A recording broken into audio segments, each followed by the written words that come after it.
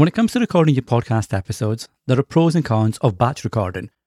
Batch recording is where you record a bunch of episodes and schedule them ready for future publishing. Now, as mentioned, there are pros and cons to this. The pros include getting ahead of your schedule, and that means you've got more time to yourself, so that can cover vacations, quiet times, or just want to take a break from the show and recharge your batteries.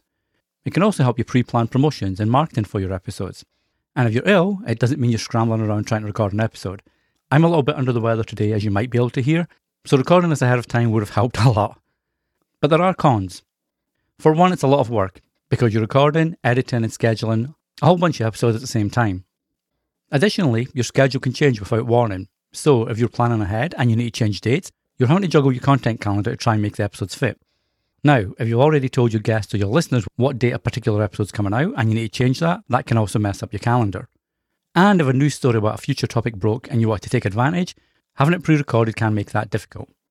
It really comes down to your own personal preference and your own workflow, but it definitely can help if you want to plan ahead. Until the next time, happy podcasting.